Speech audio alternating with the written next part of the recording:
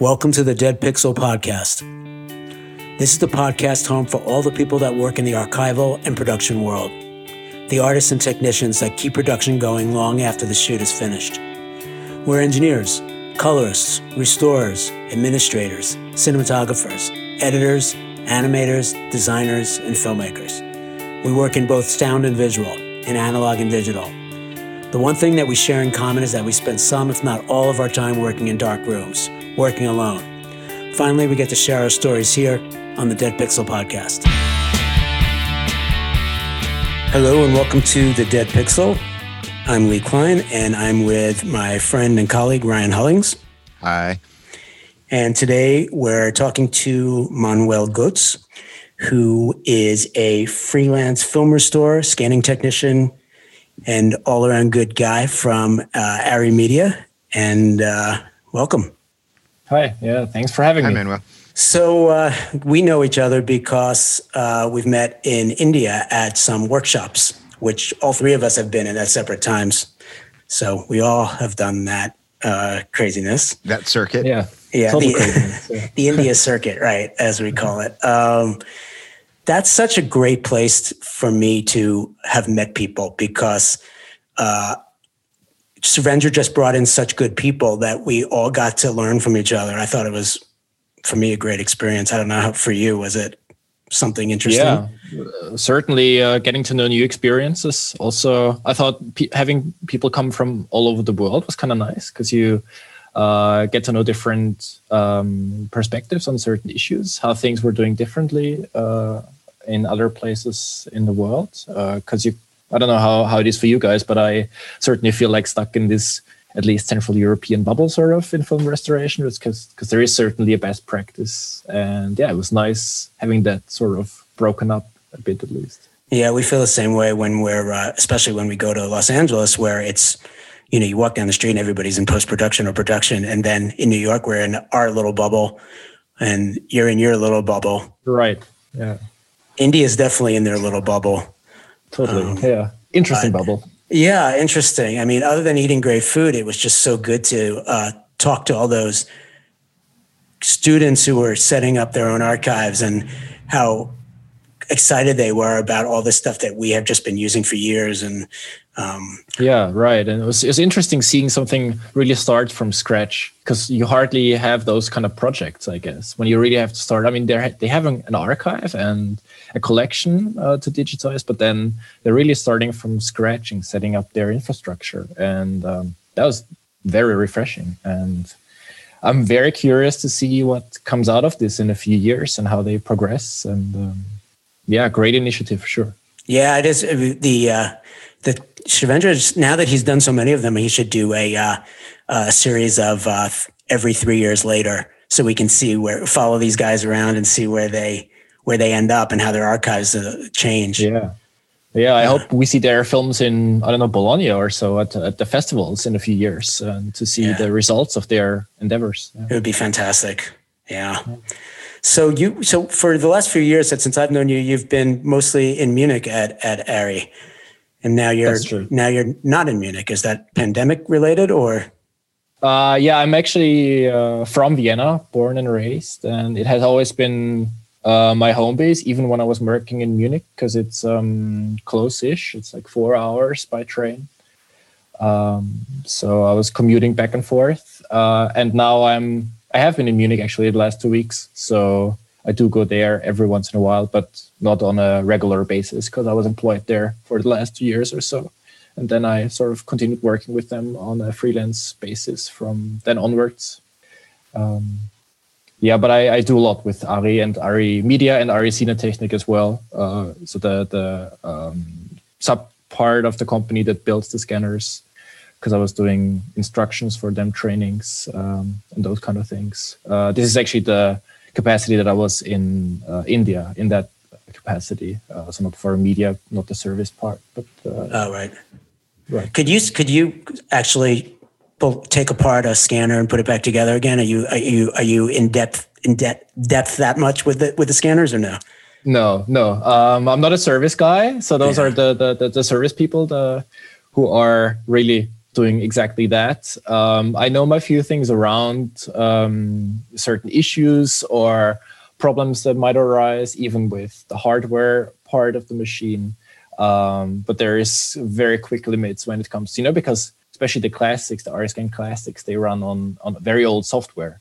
So that's one of the major issues you have to deal with. Are there still a lot of them in use? Yeah. I mean, now they're more and more upgraded, but there have been, 150 or so worldwide. So, and I think there have been maybe 20, 30 upgrades so far. So they are definitely out there, and some stem back to like the early 2000s or so. So it is very difficult communicating with that software. And this is where things get really tricky, because hardware is motors, camera, sensors, those actually haven't changed that much. But yeah, the software. Yeah, what drives the machine itself that hasn't really changed, which is basically film tech, like projector technology or. Totally. Yeah, totally. Right. I don't know if this is too simplistic for our esteemed audience, but I assume there are people out there that don't understand or know much about what a scanner is, like Manuel, can you just give us like the elevator pitch on what a scanner does? Yeah, let's pretend I'm just this person you met in your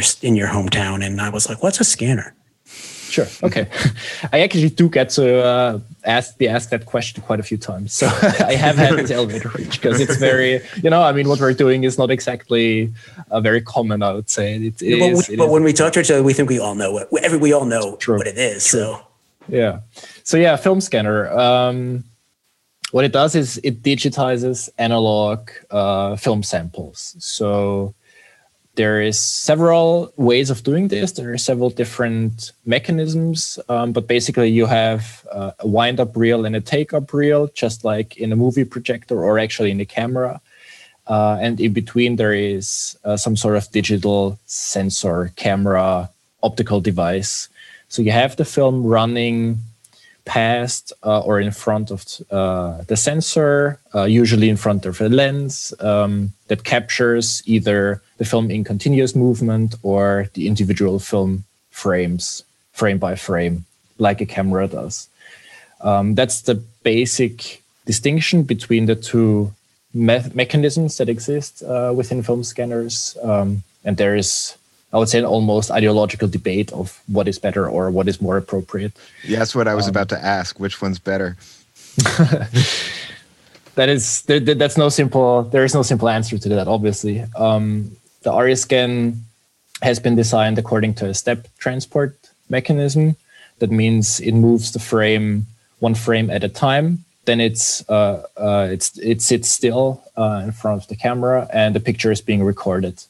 Then the next image is being pulled into what is called the film gate, the mechanism that keeps the film in place in front of the camera, and the next image is being taken, and so on and so forth.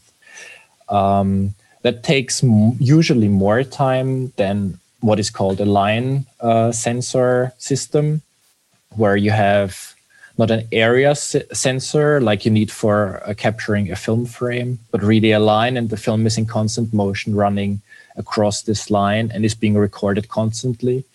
And then the individual images are being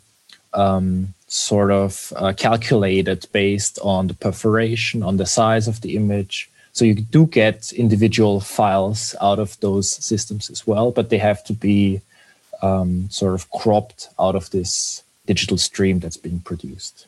But those systems tend to be faster. They tend to be more appropriate for large digitization projects, usually for less deteriorated, damaged film, so film that can take faster speeds, more tension as well. So it really depends on what kind of project you're dealing with.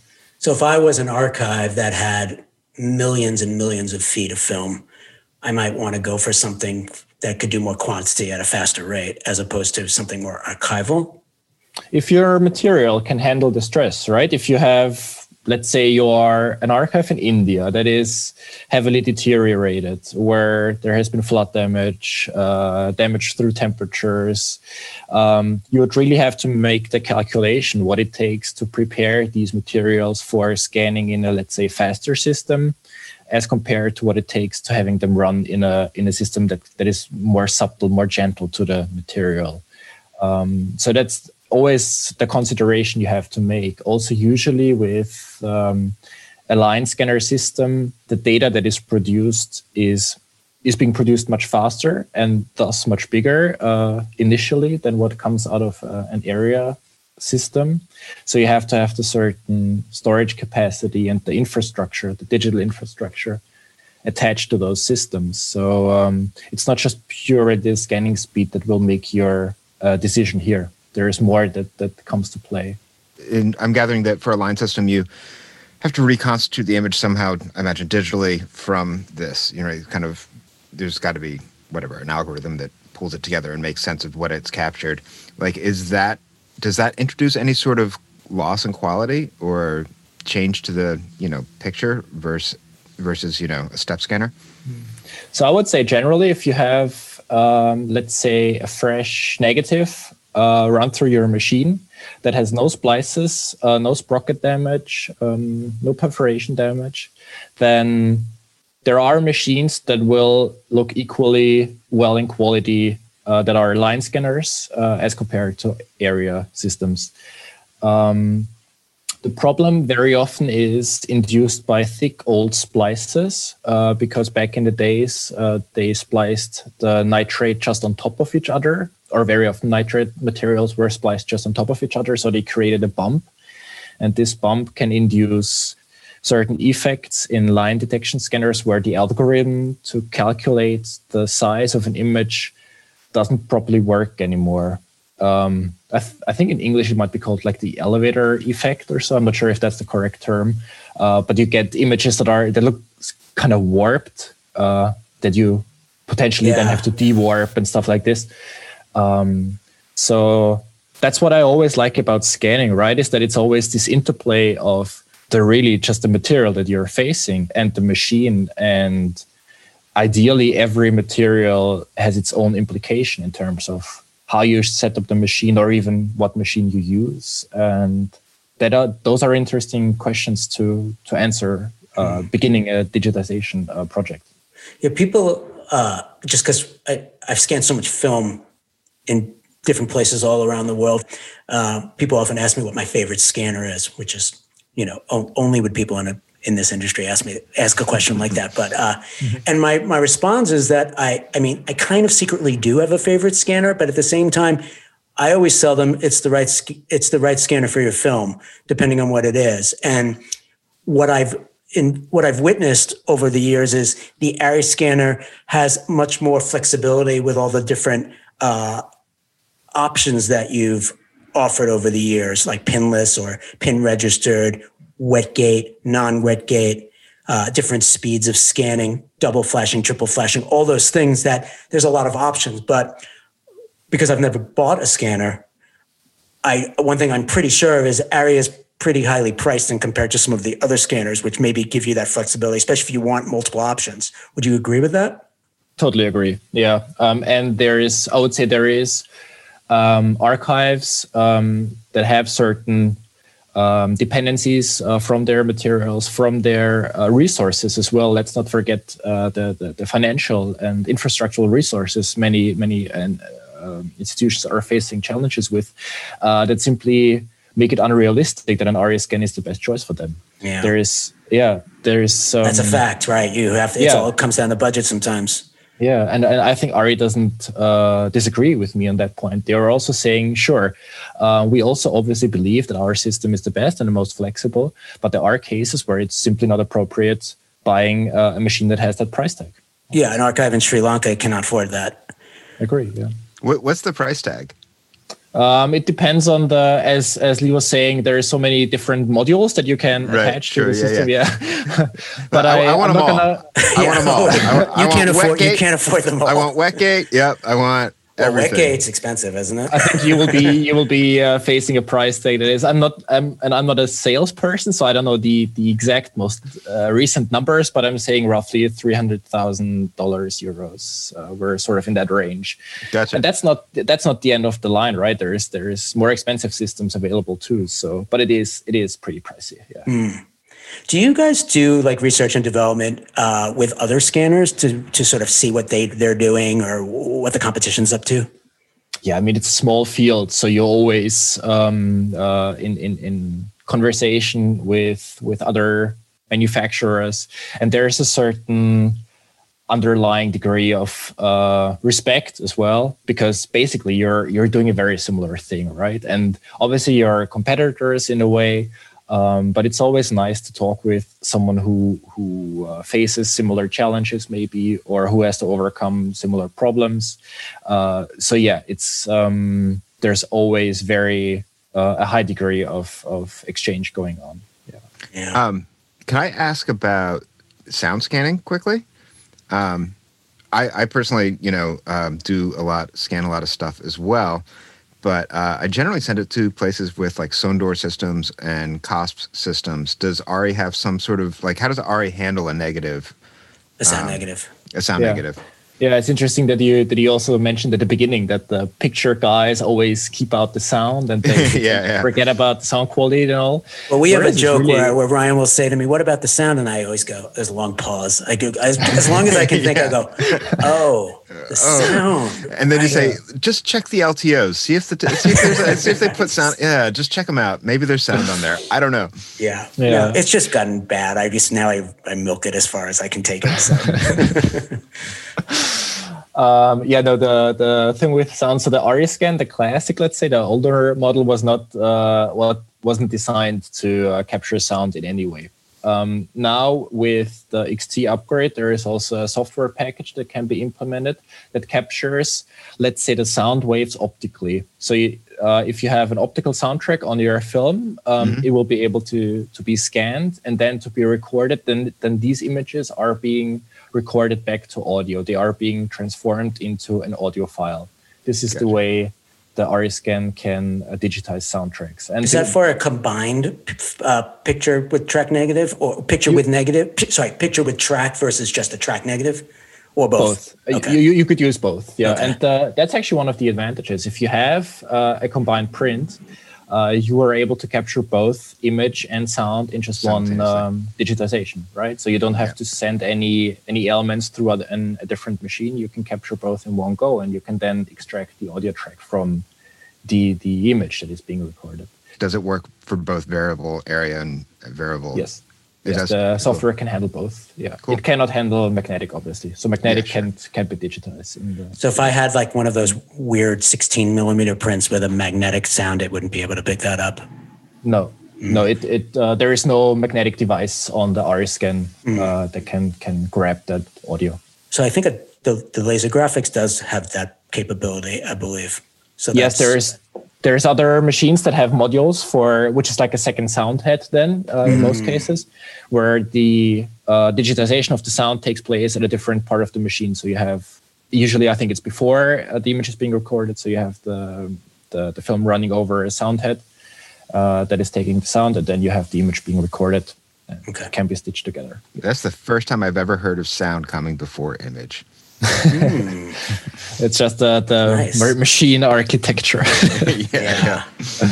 So when you've got a new job, and I send over my 1934, it's probably a dupe, because in 1934 it's probably a dupe more than an original. But let's say I bring it to you and it's nitrate and it's decomposing a bit, it's got some mold.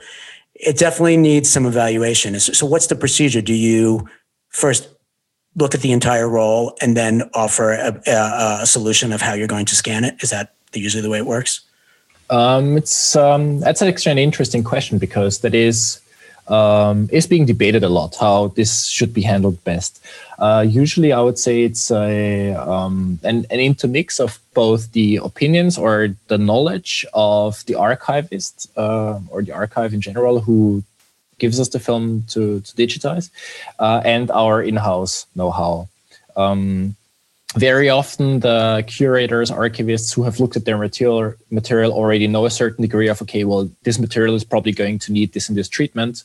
And then it's very often just, do you agree? Do you disagree? Would you suggest any additional treatments, or what's your stance on my view? But very often, if it's smaller, regional, like art film archives, who don't really know their holdings that well, or for whatever reasons, then they would just bring literally their cans without even having opened them to ARRI and say, okay, this is my film. Please give me back an LTO or a hard drive. They don't want to know how it gets from point A to point B. They just want that LTO, right? And I think that's a fair approach as well, because then this leaves us with the trust of knowing our crafts, right? This leaves us with, okay, well, they will know what they're doing, and I trust them with delivering us the best results. And the work that I've done with ARRI in Munich especially has been, really top notch. I feel like, there's that we have a saying, you get what you pay for. And with ARRI, it's more expensive. I know it's going to be more, but I also know that I'm not going to reject my scans, because you're going to alert me along the way if there's any problem. And there's going to be a final image that you've labored over that is right when I get it. And that's not always the case with a lot of scanning places, where they are just trying to keep it going and get it out. But maybe it's a combination of the machine, but I think it's also a combination of the knowledge of the people there. And building it and using it gives you a definite advantage. Yeah, and it has been in the, I would say, in the veins of the company as well. They know that in certain extents, they will not be able to compete with, in terms of price, with other places in other parts of the world. So they have to focus on quality, and quality has always played a major role, be that in camera construction, be that in post-production or in restoration. I guess there is no really other alternative. They have to deliver a good product, because, as you say, their prices will be higher. They have to be higher. Yeah. What are as a lowly sound guy, what are some of the parameters by which you evaluate the quality of a scan? What are the pitfalls? What goes wrong? And what do you look for? Like, why would you say you wouldn't reject a scan, or why would you reject a scan? Well, sometimes scans are slightly out of focus, or sometimes the light sent into the scanner to expose the image is not enough. Sometimes it's too much, so that you lose some detail. A good scan has all those things checked for. Like, one of the places that we use a lot is MPI at Warner Brothers. And man, these guys, they just know their stuff. They had a negative for Barry Lyndon, a Kubrick film that really it was a tough piece of film to scan. It had a lot of issues. And I think they told me they scanned it at the slowest speed possible. And not everybody would go that way, because they wouldn't spend the amount of time on it. But I think areas in that would do it a similar way. I've been in that basement. There's like 3 ARRI scanners down there, aren't there? Yeah, well, I don't know if they have an ARRI. I actually think they have 2 directors, a Northlight, a couple of Scanities. It's a who's who of scanning, really. Yeah. I don't think they ever got an ARRI. I don't know why. I know Bologna's big on the ARRI. He told me that they were looking at maybe getting a director at one point, but in Paris, but they ended up buying an ARRI. So, I think people, when you know how something works and you've gotten really good with it, you stick with it. I think it's genuinely the way. And usually you get a appropriate result out of it as well, because, as you say, it's probably only just half is really the machine itself, and the other half is how to use it and what kind of workflows you're implementing with that machine, how you crunch the images, all these things that you need to know. And I think most leading scanners worldwide, they offer possibilities for software implementation on the user side, interfaces. So it really is up to the users to make the best out of it. But coming back to your question, I would say what I found interesting is that these, let's say, quality factors they differ from client to client. But I think they can be subsumed in looking for the most authentic representation, because I would say archivists very often think in more abstract terms, whereas we are really the technicians, and we maybe measure our incoming film and sort of measure our digital outcome. But the way archivists look at images are also from a cultural, historical perspective. So they evaluate this digital outcome in very different ways than we do. And that is a challenge, right? Understanding that way of thinking as well. Absolutely. And translating them back into what is basically just pure settings in a software interface. Right. Let's talk about one of the great magical things to me about scanning, wetgate. We've probably have you explain a little bit about what wetgate is for the people who don't know. But to me, it's purely magic that this liquid can go through. The film could go through this liquid, clear up all these abnormalities, and come out clean. We had a negative for this film called Breaker Morant, this Australian film, and the one of the reels was completely had all this white dirt all over it, and the scanner in LA reproduced it exactly the way it was. So we sent it to Bologna because there's no wetgate scanning in America, except in New York. It's generic and maybe a couple of small places, but it never took off here. I never really understood it. I think it's environmental and chemical and all those things. But when we got those scans back from Bologna just for this one reel, poof, it was all gone. It was magic, you know? And I remember that film. It looked pretty. It was a fantastic restoration. It looked really good. Yeah. Well, if it wasn't for the wetgate, though, I don't know what we would have done for that reel, because I think that you could have automated all that dirt removal, but automated processes do leave some sort of residue, some digital residue, let's say, that the wetgate, I'm sure the wetgate leaves some artifacting as well, but I think the trade-off is usually worth it, wouldn't you say? I think there is actually mixed opinions. I think the wetgate is something that is going to be discussed more intensely, if one can say that anything is being discussed intensely within film archivists. But I think with digital tools improving more and more, with restoration software improving more and more, also in terms of artificial intelligence and those kind of things, I think the wetgate will have to prove its point really well in the next few years. But yeah, you're totally right. It has been a proven system for years because, I mean, it's been used in wetgate printers back in the days as well. So this is pure technology, pure optical technology that has been proven its point. And it works. It works for many cases, and it does so really well. And it can be used without much work, really, right? Because you basically flood the gate with liquid, have your film run through, and there is an exponential amount of less work to be done afterwards. Do you think there's a decrease in quality sometimes, sharpness and things like that, which is often debated? Yeah, could be. It could be. We've done tests and we haven't really gotten a final answer because obviously you're missing a pressure plate in the wetgate. So again, it comes down to the material. If the material is very warped, also in case if you're using a very high magnification, for instance, if you're using 16 millimeters, those kind of artifacts could be increased. So if you have a warped film that has very thick splices that might even need you to, let's say, open up the gate a little, make some tricks so that the film runs through properly, yes, you could encounter issues like this. But if you're doing a proper QC and if you're doing a proper live QC, you detect those issues and you run the film back with other settings. What about wetgate bubbles? Yeah, constant issue. Constant issue. Tell us about wetgate bubbles because they're a classic. Yeah. They are classic. A classic.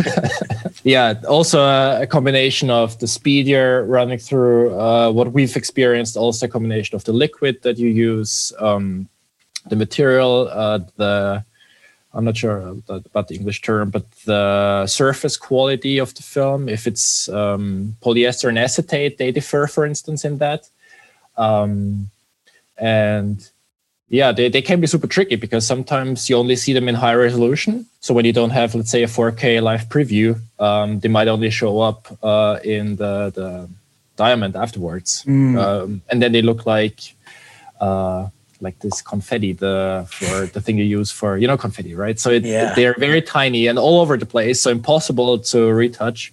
And that basically means you have to rescan that entire reel. But they can be quite tricky in that. So they're a nuisance for you.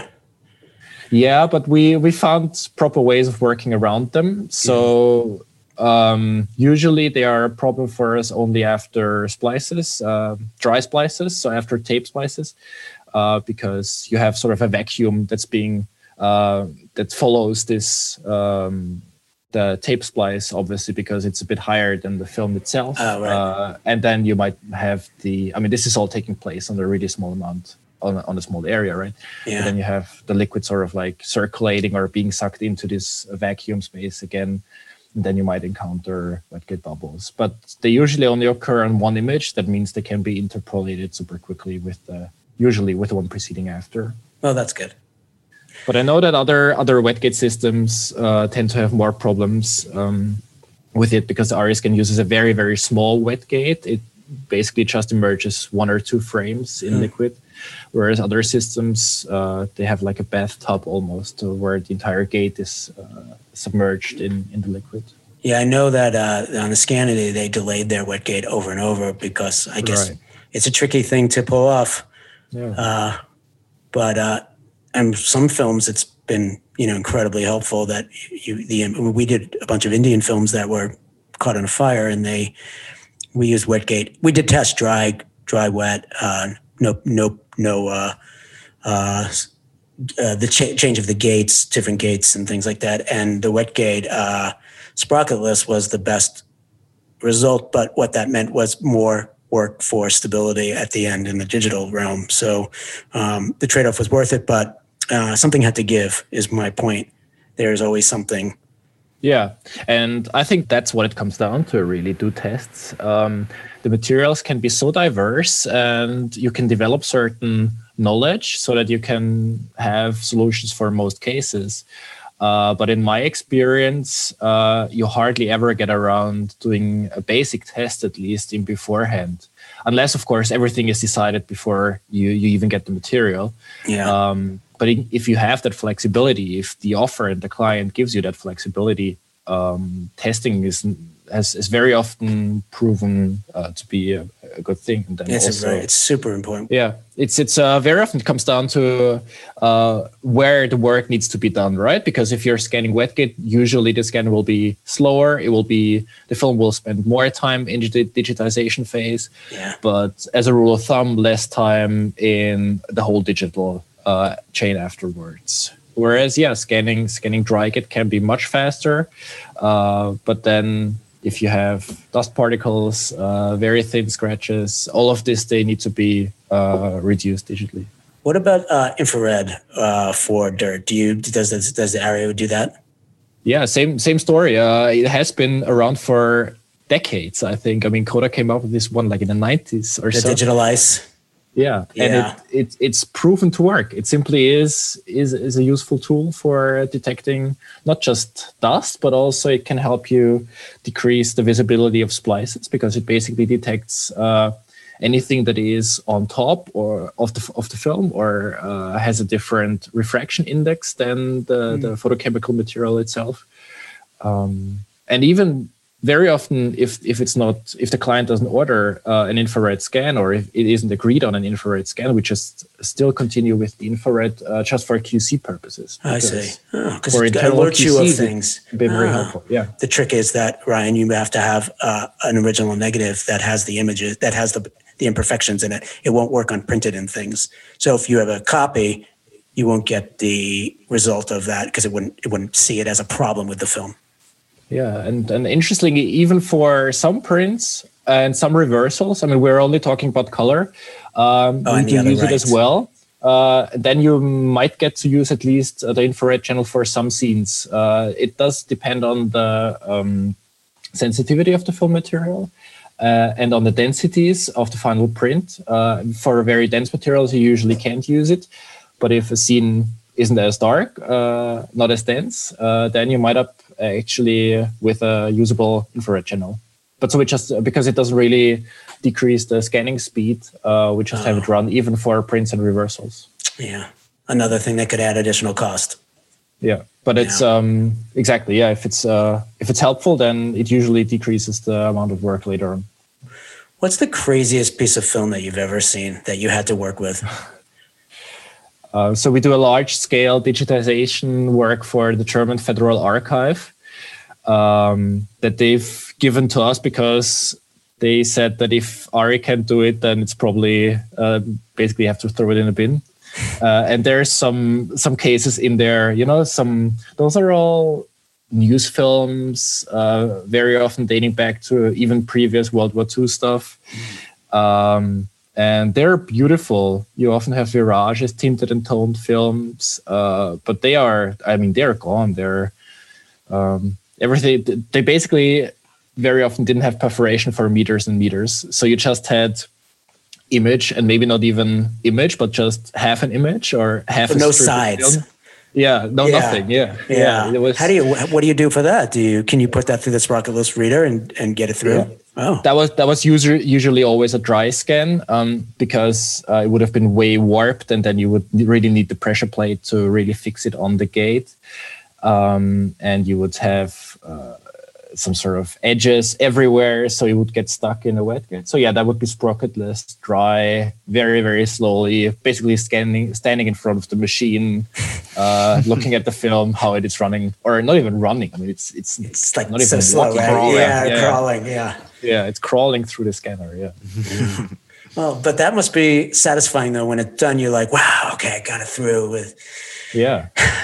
Yeah, sure. I mean, that's why you do the work, and it's for those kind of projects. And I also like that there is no way of realizing a digital image out of these films that look anywhere close to what maybe the digital generation defines as an image. Yeah. But I see a beauty in there. I really see that. I don't know. You have seconds of seconds, just maybe. Parts of a body or parts of an image.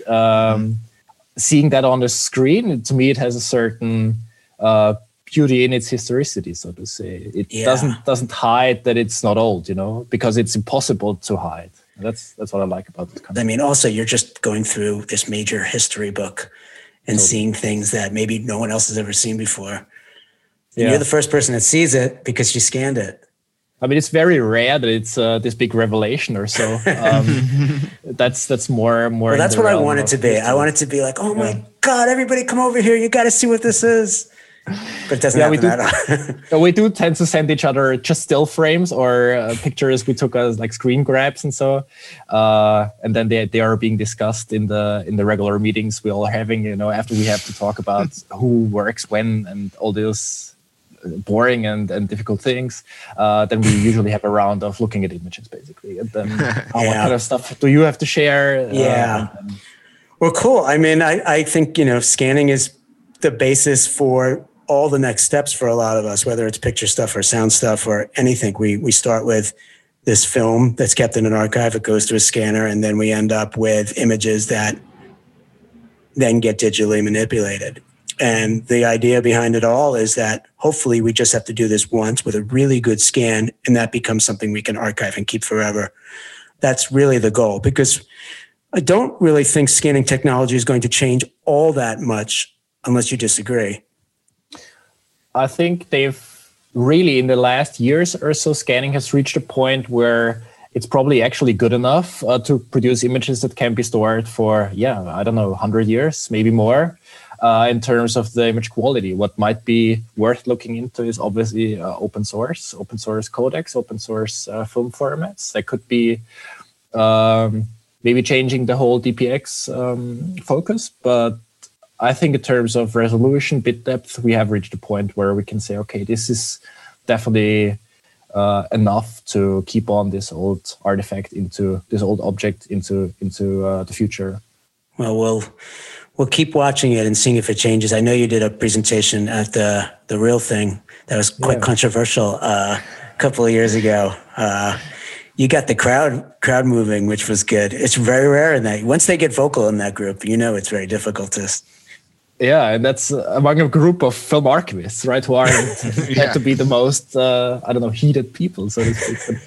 But, no, obviously there is, I think in terms of the digital side of things, there is going to be big improvements. And I was touching that already with the wet gate. There is so much technology that we don't think of yet. There is so much also that digital can produce that we don't really relate to analog film in the first place, because the whole this history of digital film has been molded after analog predecessors. So I think we're coming towards a point where we have to think about digital technology as liberated from its history. And if we relate that to film scanning, this offers unlimited possibilities. Just thinking of the processing chain, once the image is being recorded, and here I say we've reached a certain standard that's sufficient in the recording, but everything that comes after the image processing chain, the defect detection, then the automatic retouching, all this, I think we aren't even capable of thinking where things could go from there. Yeah, when you mentioned some of the things that could come later, AI technology we've been talking about that with stuff that was shot on early digital video, and there's a lot of companies working with that to increase the resolution on something, and it's fascinating what is starting to happen with that. And maybe you're right, maybe with film scanning and dirt removal and things like that, that part's next. Who knows? Also, just combining these two aspects of film archiving that I was sort of touching upon earlier, the technical aspects and the historical aspects, things like facial recognition. If you incorporate this into a digitization chain, you could immediately, tag people that are in your film and then feed that into the archives database. Those are all methods of thinking that I think aren't really playing in that game right now. And here we really have to make that bridge from what is being done technically and what the archives require. And you could probably find all these actors or people who you didn't know were in things that, you could find your grandmother, it's or like really... Nicholas Ray, AI technology would have detected him right away. There's so many, it's pretty interesting. Well, we'll have to have another chat about that in 5 years and see where we're at. Yeah, totally. Yeah. Well, thanks for talking to us. It's good stuff. Yeah, thanks so for having me. Yeah, it was a pleasure.